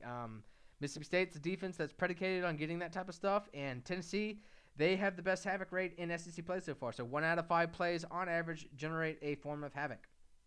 That has allowed their turnover-worthy play rate to be a biscuit shy of 5 points, a 5.0 clip there. So that's the second best in SEC play. Very good. Top 3 tackle for a loss rate. Very good. Top 4 pressure rate. Top 4 15-plus play rate. 15-yard or more play rate. So, yeah, they're a very stout defense. So, I think it's a really big advantage for Tennessee. So, the cold could play to Kentucky's advantage. It's going to have to be a physical game, one in the trenches. Tennessee has been kind of up and down in the trenches. It's ebbed and flowed with who's in the backfield, but generally a very efficient run game overall. Like I said, 50%, even though that is behind Kentucky's, it's not too far behind where it's a complete disadvantage. And again, like I said, Hooker has been the more consistent, effective, and balanced-oriented quarterback to this point in the season. So, before moving on to the next game, we'll just say that both offenses have similar pressure rates allowed. They're both top 4 in havoc. They're both the top 2 in rush yards before contact. Again, this is going to be settled in the trenches. Which team is going to win that? Which one's going to make it tough on their opponent to run the ball? They're both top 5 in broken play rates. You're not going to see a lot of missed opportunities here. And they're both very run-oriented. They're both bottom 5 in pass rate. So, again, going back to the rush yards before contact, before moving forward, just to cap it, these are the only 2 SEC offenses with a rush yards before contact of 2.8 or higher. How about that? And how about this? Let's close with Florida and South Carolina. So this should be an easy game. Look, South Carolina, they're not special by any means. They're going to start their third-string quarterback, Jason Brown. So Jason Brown, he might be a toolsy passer. He looks like he has some pop with his arm. It's really tough to tell him, man. He played like a handful of snaps, a dozen snaps. In garbage time last week, a lot of them were curl flat patterns, basic stuff, even though that is a play this offense really does run a lot because they kind of have to. Not to brush it off, it's just saying like anybody can go out and throw execute that pattern. So he does look like he has some physical traits, but let's see if he can actually get some explosive gains here. So them in general, in terms of explosive gains, they have 2 players that are actually in the top 6 in explosive target rate, and Bell and Josh Vann, and that is a big surprise because Josh Vann traditionally has been a very inefficient target because he has had to suffer through a high target and a high inaccurate pass rate. So, despite the shortcomings of this offense, they can at least turn towards that and say, look, we have at least 2 worthwhile vertical threats or at least playmakers to target. So Jason Brown, like I said, he's going to be starting, so we'll see if he can maximize that aspect because I think they should utilize some more pass-first tactics because running the ball on early downs has just set themselves up for failure because they cannot block to save their lives. Bottom 3 rush yards before contact. That's been consistent all freaking season, no matter what context you want to slice it up and look at. They are dead last in YAC average because they're just hit immediately. Basically, I think a third or about a third of Kevin Harris's attempts have contact behind the line of scrimmage. That's just that's terrible. That's terrible. So of course that it's no surprise that the rush yard before contact is dead last in the conference at 3.76, guys. It's pretty obvious, and Florida has not necessarily been a great defense. It's been okay looking at the metrics relative to everyone else. And looking at tackles for a loss, they're actually not good at that whatsoever. Bottom 2. So if South Carolina is hoping to get itself some cushion, this might just be the opponent to do so. Or this could be the opportunity the Gators need to improve that stat column. But back to Carolina's offense. So, like you can imagine with an offense that just cannot run the ball but kind of wants to run the ball, they're bottom 2 in rushing success rate. That has allowed their overall success rate to be the second worst at 35.4%. They have the second worst havoc rate allowed. They are bottom 4 in explosive plays because they allow a decent amount of sacks and they move backwards a decent amount because of that havoc, like I mentioned.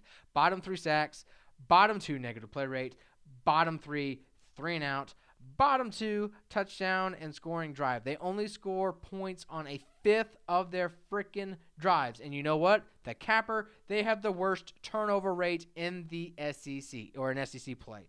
That is just an absolute thing that you cannot have if you're trying to build some momentum for, a floundering program. As, turnover prone as the Wildcats are in Kentucky, it says something that the Gamecocks have been even worse to date. So that should be at least something, some form of solace for Florida, because they themselves have the second worst turnover rate. Emory versus Richardson, this is going to be the big debate. So Richardson has the traits, but his stats are lacking. Emory Jones, his stats are good, not great, as well as his traits. So yeah, he's fine, but he just, he doesn't seem like it's going to be the passer that's going to take Florida to the promised land. But yeah, playing Georgia is a really, really, really tough task to start. So either way, on the season, I have the stat sheets up. Of course, you can check out all your favorite SEC players, advanced statistics at SECStatCat.com. Of course, if you like passers or receivers or rushers, you can see advanced breakouts with specific charts on specific pages. But, I'm looking at the stat tables now for Emory Jones and Anthony Richardson. Emory Jones has a accuracy percentage that's 9 percentage points better. His adjusted completion percentage is 8 points better. Yes, okay. His turnover-worthy play rate is still the big caveat. 9.91. But the thing is, Anthony Richardson's, because of last week's, is now over 8%. That's well into the danger zone. Not what you like to see. Both have a comparable pressure rate to each other, but Jones has a success rate that's 5 points higher. He has a depth-adjusted accuracy that's 8 points higher. So the other thing that Richardson has going for me, of course, it's kind of padded because of his early season play, but he's more explosive, quote-unquote, and he's more prone to throwing touchdowns. His touchdown rate and explosive pass rates are better. His explosive pass rate damn well near doubles Jones's. Again, because he's a lot more vertical. He has a stronger arm. He's a little bit more, he doesn't mind pressing downfield every once in a while. While Emory Jones is a lot more of a mid-range king, nickel and dimer type of passer. So, it's a tough thing. I gotta say. So I would still start Richardson. Look, he's gonna be the guy moving forward. Probably. You need to see him long term, of course. Georgia's a tough opponent, no doubt about it. No one really looks particularly that strong against them. So South Carolina themselves, they're not necessarily a pushover defense by any means. But if he can get some good throws under his belt, build some confidence, and actually know what he can potentially provide in the long term, I think that's going to be much more fruitful for this Florida team at 4-4 at this point in time, rather than trying to squeeze what you can out of Emory Jones at this point in time. So down, they have an average success rate, whatever. They are still top 5 in explosive player rates, but the numbers don't jump off the page. I'll be honest with you, even though they do kind of place well, they just really don't jump off the page. But one player that does jump off the page for Florida is Dameon Pierce. Guys, I don't know why he's being limited to only about 7 touches a game. But yeah, he is incredibly efficient. And look, this wasn't a shock. He was the Gators' most efficient rusher last year as well. So, looking on zone runs, 23% of his runs gained 10 yards or more. That's the 4th best in the conference. Looking at gap schemes, so these are dives, counters, powers, veers, stuff like that. 35.7% explosive run rate. That is the best in the conference. He is a zoomer through and through. And speaking of gap schemes, he has a 57% success rate on those designs. I mentioned Matt Corral and Bo Nix being very fruitful runners inside the red zone, right? They're first down touchdown rates are at 60%. Well, when you just look at running backs, Mr. Pierce has the best clip in that regard. So he's one of the best rushers at turning contact behind the line of scrimmage into a positive gain. 63.6% of those chances have been converted. That is just really, really impressive. That's top 6 in the conference. Overall explosive run rate in league play, he's 5th. I mean, look, he's just a big play guy. A big play guy. So, like, you know, outside of Dom Johnson, who has just been, you know, a very hidden gem, he basically leads everything in the SEC play. And I totally forgot to mention him, so I'm kind of retroactively doing it. So forgive me, Dom. But Dom leads SEC rushers in success rate, explosive run rate, broken tackle rate, yak average, and first down touchdown rate. So he's being overlooked. Well, like him, so is Dameon Pierce. Again, only 7 touches a game, and yet you look at his statistics. Right now, only Dom Johnson has a preferable first down touchdown rate than his 41.8% clip. And that is damn well near a leader in last year's rankings as well. So very, very good. And overall success rate, he's 6th. So he's just checking a lot of boxes. Only Devin Achane has more rush yards after contact than his 3.8 clip. I can't say enough about his effectiveness, his balance, his above expectation play, and I just really wish he could get some more snaps. Now, it's not all bad with Malik Davis, but it is, certainly lacking to his teammate. But Malik Davis, looking at what I like to call as a kickstarter, first quarter, first down carries, he's one of the best in the conference. You can't deny him that. So, he does like to start drives. You know, he's a decent outside zone threat, outside the bookends type of guy, get some speed going. So that is certainly something to consider. But look, overall, Pierce is a guy that I want to get involved. Same with Jacob Copeland. You know, he is one of the SEC's most explosive pass catchers. Obviously, sometimes you just can't force feed him, and it seems like the matchup patterns that they really did lean on last year doesn't really fit the personnel this year. So, it's been harder to get him the ball. But when they are able to get him the ball, he just rarely disappoints. So I just really wish they could get some opportunities. And again, it's not like South Carolina's defense is overly a pushover, but coming into this game, it is a below-average unit, down to down. So I guess, let's look at these lines. How about that? Let's make some picks finally, you know what I mean? Let's close this bad boy outright because game day is about to start. We're going to get this thing going. I am recording this on Friday evening, just to be honest with you all, guys. Whatever. But anyway, so we have a decent amount of nooners. So the first one that comes up on my page is Liberty and Mississippi State. The spread is now 9.5. Over is 67. I'm going to take Liberty and the over in that one. Liberty and the over. I just think a banged up Mississippi State team. They are able to, score points like they do, but I think Malik Davis makes enough plays to keep it, interesting. If it was around 8, maybe I would go Ole Miss, but 9.5 just gives me a little bit for the Liberty Flames and Hugh Freeze to, keep it close here. So, again, over 67. I just think, I think both offenses, do a decent amount. So, next one, the next nooner. Missouri, Georgia, 39.5. Gosh, that's not going to scare me off. I'm still going to take Georgia.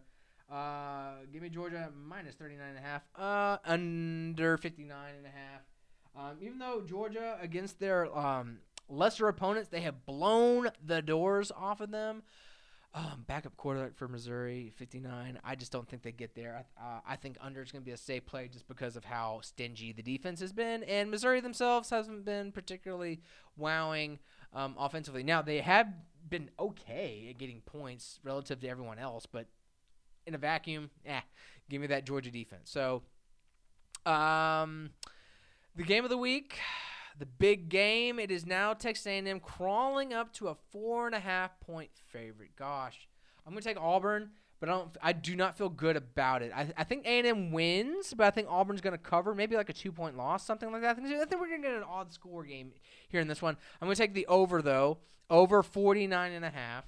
So I think that Bigsby is for whatever reason, he was in a funk. I think he is able to get some gains here, particularly explosive gains. Of course, last time Auburn was there, they won comfortably when Bo Nix was a freshman. So, obviously, the defense was a little bit more dominant then than it was now. I think just because Calzada, even though, he has been playing okay as of late, he still does have a decent amount of risky throws, and I just think Auburn is going to be able to capitalize on one where they're, able to keep it under this margin here. End of the day, though, like I said, I do think A&M is probably going to win, but yeah, I don't know. I feel good about Auburn. I feel good about Auburn. What can I say? And then we have 3 7 o'clockers. 3 7 o'clockers. Oh my gosh. 29.5. Yeah, that's still not going to scare me off Alabama. Again, I'm looking at these for the first time, so forgive my reaction. These are my honest reactions when I first see the line. So yeah, I am going to stick with Alabama minus 29. I'm going to take the under 67 though, even though I think the Alabama Crimson Tide are probably going to be looking to embarrass LSU, and LSU is depleted. I don't know. I just don't think they're going to want to, completely put up too much points.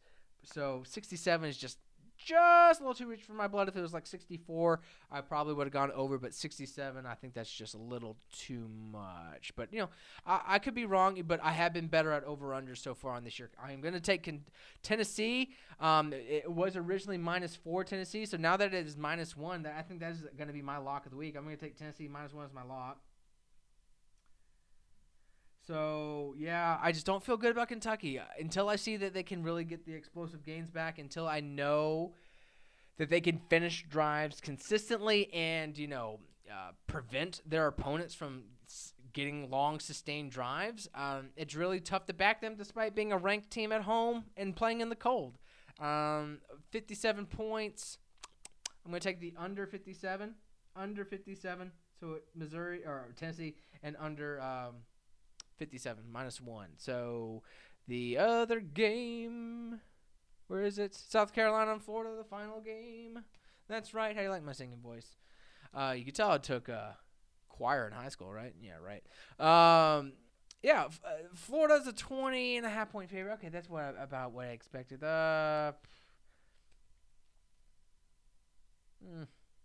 Give me South Carolina. I don't like it.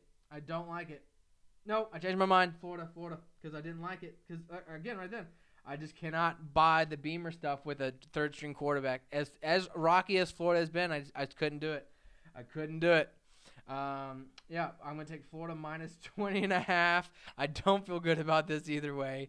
But I'm going to take the over 52. I'm going to take the over 52. Even though, I feel stupid about that as is. It's probably going to be a rock fight, ugly type of game in South Carolina.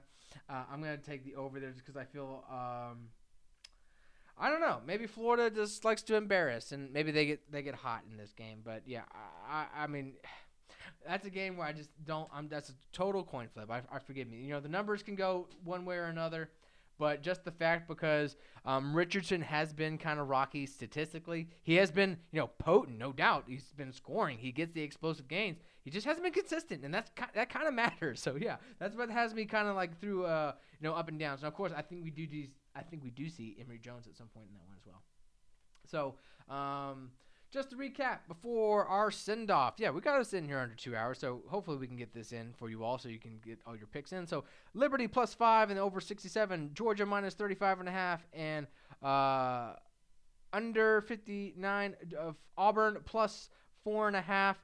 Over 49.5, Alabama -29, under 67, Tennessee -1, under 57. That is my lock. And then Florida -20.5 and over 52. So again, be sure to follow the Twitter account for all of these awesome things. Of course, I like the live chart every game. I'm going to live chart one of those nooners. It's not going to be Ole Miss, though. It's not going to be Ole Miss because, again, if I want to try and finish it in time to chart one of the games of the week or one of the teams that are playing in the game of the week, can't really be messing around with 90 or so snaps from Lane Kiffin and them boys. So be sure to follow at SEC StatCat _ or at SEC _ StatCat on Twitter. Check the Facebook plays, but you can check the Facebook page, but it's not like I update it too much. But the main driver is the site, right? Like I mentioned throughout the podcast a few times, pass charts, rushing charts, leaders. You can just see what concepts teams are running in situations with many, many filters to really get all this different types of context and deep dives. You can spend a whole lot of time. And of course, if you don't know what certain concepts are, don't worry. I have videos, one-on-one videos that can break them down really quick. They're really cheesy, but you know what? You'll at least know what certain concepts are 90 seconds or so later. Until next time, hopefully our bets kind of rebound after our rocky weeks. I am Clark Brooks. Have a good one.